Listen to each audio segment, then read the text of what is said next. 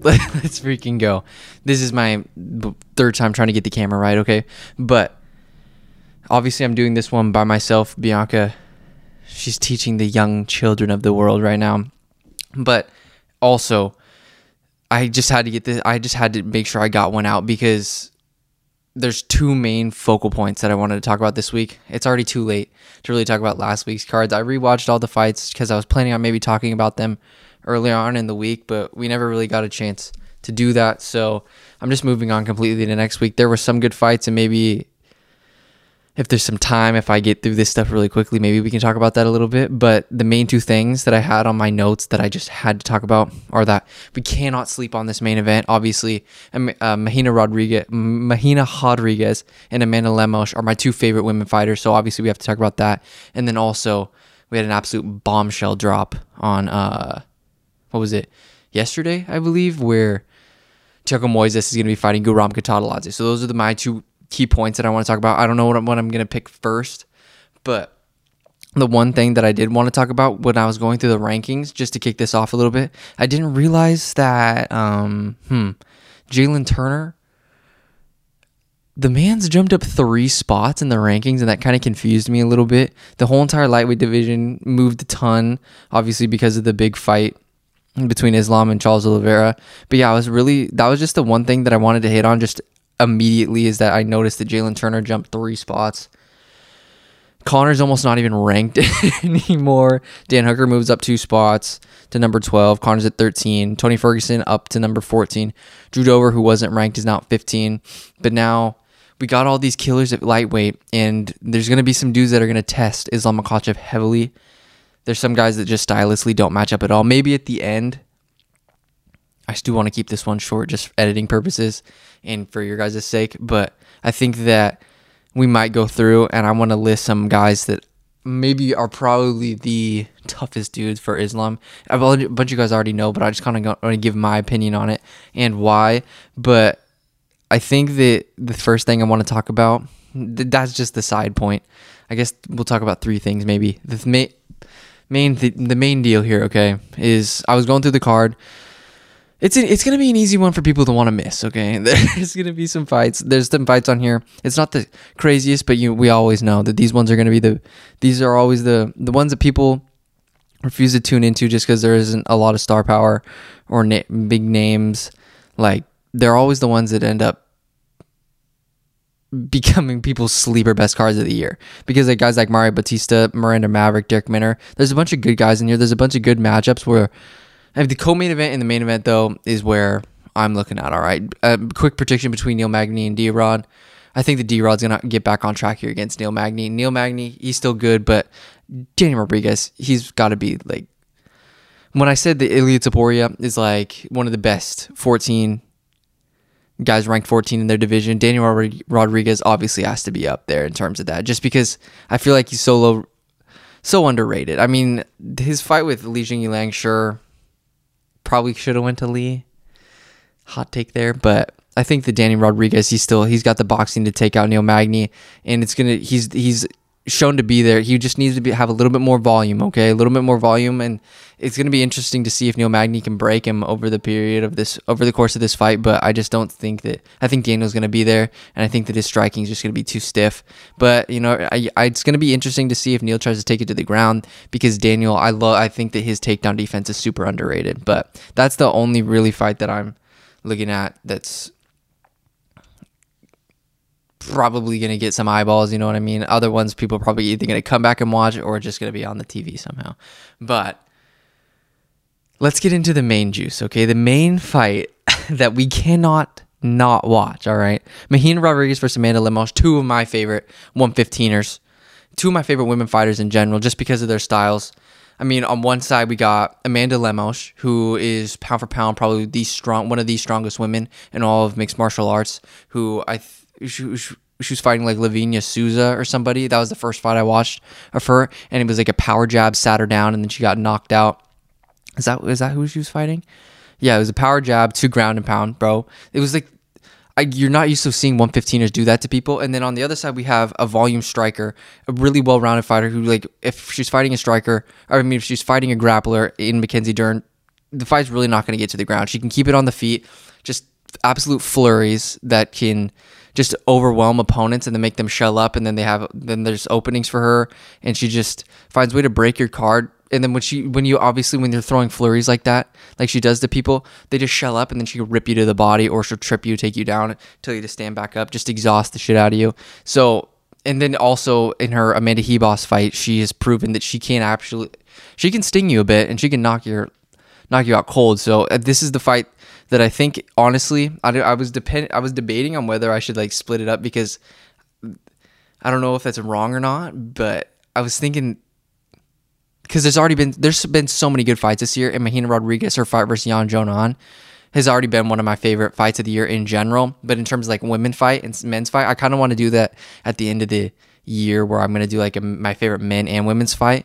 I didn't know if that was like, it should be like favorite fight, like best fight in general, but I was just like, do whatever. I'm just going to, like, I honest to God, after this is done, this could be I think this could be the best women's fight we've seen all year. And then also, I think that in the broad spectrum of things, it's going to be a top 10 fight that we've seen all year, just because. Let's break this Mahina Rodriguez versus Amanda Lemos fight down, okay? Let's break this sucker down.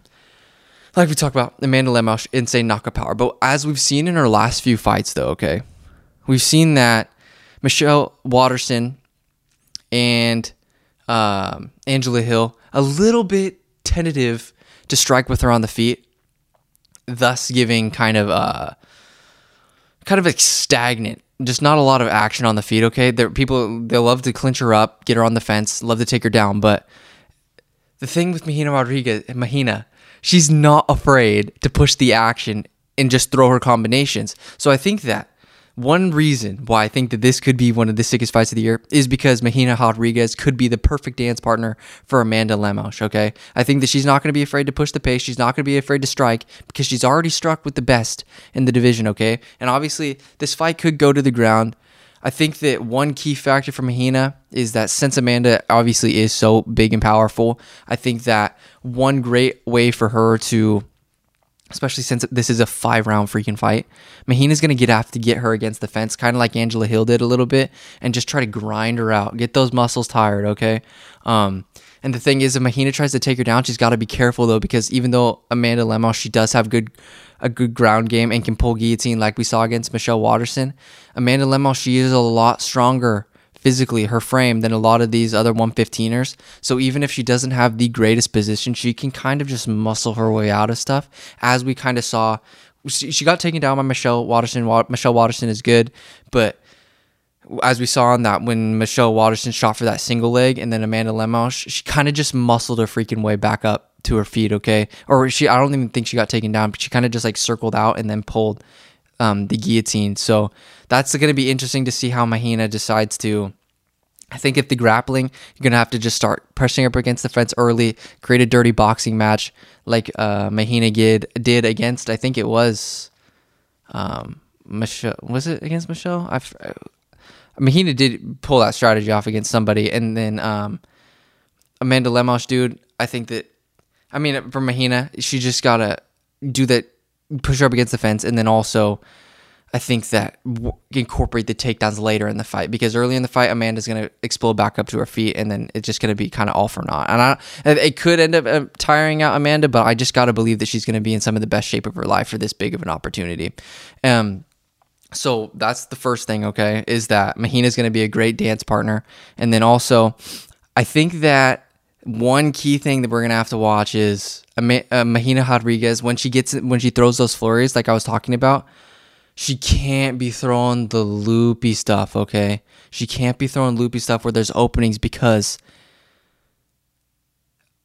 Amanda Lemos is so agile that she'll just step back, create an angle, and Conor McGregor you and crack you. So Mahina's just got to be so technical and can't mess up at all, okay? Because if she does, it's lights out, party's over for you. Amanda's got some of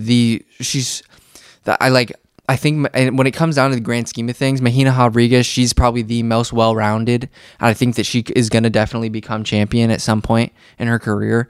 But when it comes to Amanda Lemos, though, she will put anybody in 100, like any woman on planet Earth, It doesn't matter what weight class. If she connects with her, it doesn't even matter. Her right or left, you could go into a different dimension.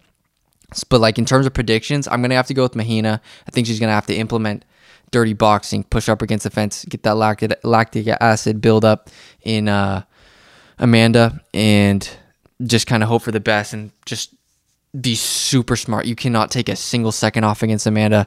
But I'm just super pumped for this fight because Mahina, she's gonna give Amanda a tough fight, and I think if Amanda can land one of those overhands, it's gonna be over. Mahina is tough, I think better, more well-rounded.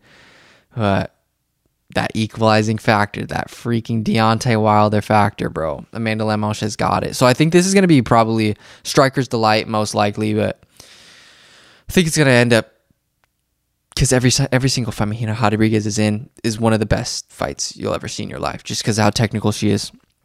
And how exciting she is, and how much volume she throws, dude. She's like Max Holloway. So, yeah, I don't even know who's gonna win this fight, bro. If I had to gun to my head, though, I'm gonna have to go with Mahina. But Amanda, she could shock the absolute world because even when she hasn't looked great, she still looks amazing. Like in her Jessica Andrade fight, she was still marching her down, looked so clean, light on her feet, but she just got caught. I think she got caught in a guillotine too, right? She got choked out. So. Yeah, I'm excited for this fight. Final prediction, Mahina Rodriguez. I think she's going to go UD 5 rounds. Unanimous decision. I don't know, though. Yeah, that's my predictions on that.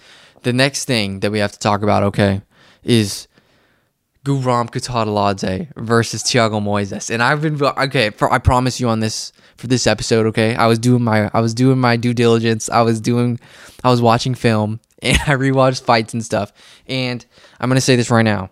I think that Guram Kutateladze is the perfect test for Thiago Moises in this point in his career. He's still super young.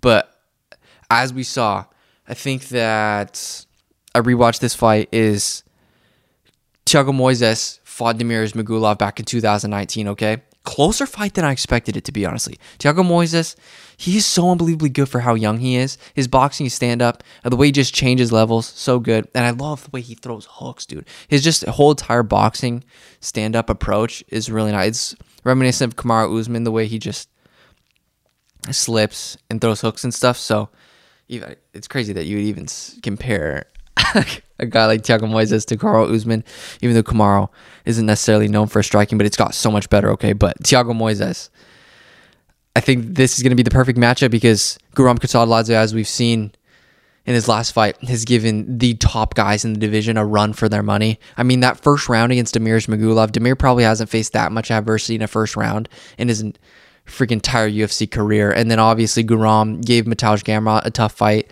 Guram got the nod, but everybody knows that kind of Mateusz got that dub. But I think Thiago Moises, he's had to fight Joel Alvarez's of the world, okay? He's had to fight Islam Makhachev. He got to the fourth round with Islam Makhachev, and that's more than a lot of people on planet Earth can ever say, okay? So the way I see this fight playing out is I think that these guys, just like a Damir Ismagulov versus Arman Tsarukyan fight, I think that these guys are going to clash in the middle, all right? And I think that Guram's going to be start shooting for takedowns early. But the sick part about this is Thiago is going to be stuffing these takedowns, and he's going to find a way to get to your back. And Guram, I just think it's going to be a great fight because both of these guys, when I watch them, their styles are almost oddly the same. They have really good stand-up. They can stand with you. They can crack you. They've got power, but then they're almost using their hands to kind of set up takedowns, though, okay? They feel the most comfortable, I feel like, grappling, but when it comes down to it, that honestly could cancel out, and then we could just see an absolute scrapper. But Guram has to be one of the most underrated lightweights because when you look at his skill set, even though he isn't even really ranked, he gives Damir Ismagulov issues. He gave Mateusz Gamrot issues, and his wrestling, I know that he probably won't ever. He's gonna be a staple in this division for sure, but he probably won't get to that title shot. Just because there's just so many killers there. But when you look at his skill set overall, I mean, the way that he can take you down, the way he doesn't get tired, his gas tank is one of the best in the entire division, bro. I think that we can't be sleeping on him because he really quickly he could string one together. And the thing that I am concerned about is when Thiago Moises fought Joel Alvarez, I really was high on Thiago Moises, obviously. But when guys are... Guram trains with freaking Hamzat, and he is a big dude with a big reach. He's a huge guy. So Thiago's gonna have to be really careful because even against the Chris Thiago's fight, he got cracked and he was bleeding. And then but eventually he got that takedown and then he scrambled and then got to Thiago's back and then ended it with that rear naked choke via body triangle via human backpack. But like, I think it's going to be a really tough fight, but it's going to be a great matchup just because their skill sets are the same. Whenever there's nobody's going to be held down on their back, no matter if whoever takes you down, whoever takes who down, nobody's going to get held on their back. It's going to be another crazy classic lightweight, well-rounded, absolute beast mode fight. I'm leaning towards Guram. I think that Guram could get this dub, but I think that Thiago Moises' ceiling is so high, so I want Thiago to win, but this is another one of those fights, bro, when we have so many good guys at the top of the division or in lightweight right now that when you match them up together, they make sick fights, but it just like brings another guy down, you know? It kind of sucks. I wish there was just more dudes in there, like more guys at the bottom that are willing to fight. Because guys like Dan Hooker right now, Conor McGregor, Tony Ferguson, they're not going to take these fights against Thiago Moises or Guram. Like, I don't think they're going to, especially Guram. Guram's probably one of the most scary guys that people are going to be happy when he loses because they're going to be like, oh yeah, I don't want to fight that guy. Because on any given night, I really believe that Guram Kutateladze could beat any lightweight in the world. It's just like, there's some really freaking good guys out there and it just hasn't been his night, but I think that we really have to take into account that first round against Damir Ismagulov, bro. He gave Damir as much as he could handle with those knees up the middle. Yeah, so I think this is probably going to be the sickest fight. It's going to be on UFC 283, which is already a stack card. But my final prediction, though, I think Guram's going to get the dub. But it's going to be an amazing test to see where we're at. I see Thiago Moises' growth since the Damir Ismagulov fight, considering how close the fight with Damir was with Guram. So yeah, that's literally like all I really want to talk about for this is the Guram versus Thiago and Amanda versus Mahina. The fight card is going to be good. Obviously going to watch it and stuff, but yeah, that's all I really want to talk about. Wanted to keep this one short. Thank you guys so much, and let me know what do you think of who's going to win these fights, bro, because there's been so many bombshells. Like, is there... What else? UFC News Alert, shout out. Alex Caceres versus Juliana Rosa. Dan Argueta got his fight. David Onama, Tatsuo Taira's getting another fight, bro. There's Benoit Saint-Denis versus Joe Solecki. That's going to be a baller fight. So many good matchups. But yeah, I cannot wait for next year. And I'm going to come at you guys with the best fights of the year. MMA awards for sure. But yeah. Thank you guys so much for listening. Not the best episode, but at least I did my due diligence. Like, even though I messed up a little bit, I did watch my film and I kind of know what I'm talking about a little bit, okay? So take it easy on me. But yeah, thank you guys so much. And we'll be back at you hopefully with an episode this weekend. Maybe. I don't know. But yeah, later, guys.